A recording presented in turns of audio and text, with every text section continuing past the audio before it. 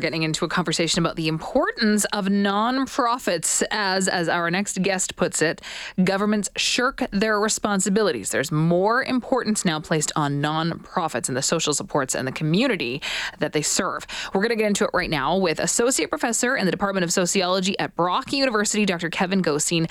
Kevin, thank you so much for making the time. Really appreciate it. Thank you for having me, Chelsea. So you wrote an article for theconversation.com, and it's titled, "As Governments Shirk Their Responsibilities, Nonprofits Are More Important Than Ever." What made you want to study this and get into it? Well, a number of reasons. Our mandate was to evaluate a regional anti-poverty program that funds local nonprofit organizations within the region, within the Niagara region, nonprofit organizations that have a anti-poverty mandate. Okay. And we wanted to understand, specifically looking at the literacy organizations that were once funded by this program, how effectively they were able to support literacy within the region. Well, we found out that, in addition to supporting literacy, these organizations provided service users with so much more. Specifically, they provided hubs where service users were able to, or settings where users were able to get together, connect with each other, forge connections and support each other. So they were building what social scientists call social capital. That is networks of support, networks of reciprocity, whereby people helped each other. And in the article, we make the argument that in an age where of government retreat, the retreat of the welfare state, where governments are cutting back funding to vital social programs and social services, social capital is increasingly important within communities. People need other people on whom to rely, on whom to, who have their back, so to speak, who can help them out when in an emergency situation, and so forth. And these programs provide settings where people can cultivate that sort of social capital. So does this create an opportunity then for those nonprofits to really generate and cultivate that sense of community? Or is this just presenting something that's even more of a challenge to be able to provide without government support? It's definitely a challenge to provide with diminishing government support, Chelsea.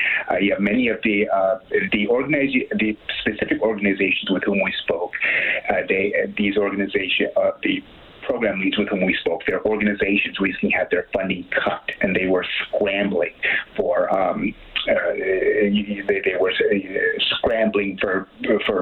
resources and funding to support their programming. And when organizations don't have funding, that leads to high staff turnover and staff shortages. It disrupts programming, it ruptures relationships between service users and service providers, complicates caregiving and support provision, and in many cases organizations shut down as a result of these staffing shortages brought about by funding insecurities. So it is a real challenge to sustain programming in the face of these funding shortages. And the argument we make is that, we talk about neoliberalism, which refers to a term that refers to government, the government retreat. We live in an era where there's some small government, where we don't have the robust welfare state we once had. Neoliberalism results in governments cutting back on social service, social programs, social assistance, and with the reasoning that communities, individuals, communities, families need to fend for themselves. They need to be able to pull themselves up by their own proverbial bootstraps. Sure. Well, in order to do that, people need social capital. They need social connections. They need to build social networks of support. In an age where religion isn't as prominent as it used to be, where we're increasingally communicating with each other through devices, and technology is supplanting face-to-face human interaction. It's harder than ever for people to build those social connections.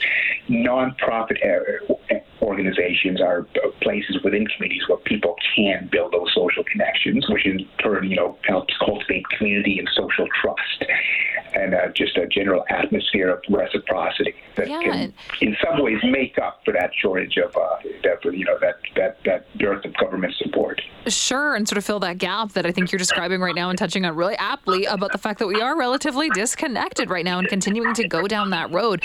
I mean, social capital and creating it with nonprofit obviously makes a lot of sense. You mentioned in your article as well that there's research that suggests the more nonprofit organizations there are in a community, the lower the crime rate. So why are governments not prioritizing helping to fund them? Yeah, absolutely. That is an excellent point. And because like I said, nonprofits are provide a context where people build social capital, cultivate social trust. They provide supports to people, which increases their sense of hope and opportunities. In marginalized communities in particular, I mentioned the term social capital. There's a special term called bridging social capital, whereby people forge connections with people, with organizations outside of their social milieus, outside of their communities. And this is a problem with marginalized communities. They tend to be very inward-looking. They tend to be very insular, and that limits people's opportunities. Well, nonprofits are entities whereby they can forge bridging social capital, be connected to people, resources, supports outside of their communities, which expands their opportunities. All of that, as well as enhanced social trust, results in lower crime rates. And research by a sociologist at New York University, Patrick Sharkey, illustrates that very well.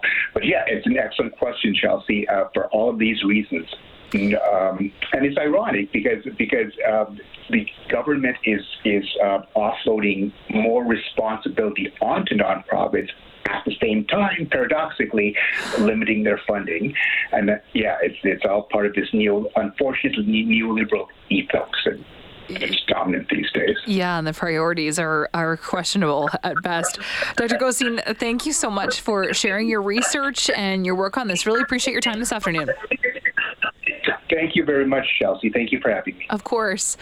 That's Dr. Kevin Gosine, Associate Professor in the Department of Sociology at Brock University, talking about the importance of nonprofits. And as you heard him explain, the social capital and the sense of community and the reduced crime rate that they can move us all towards. But as governments are funding them less and less, it's making it a lot harder for them to operate.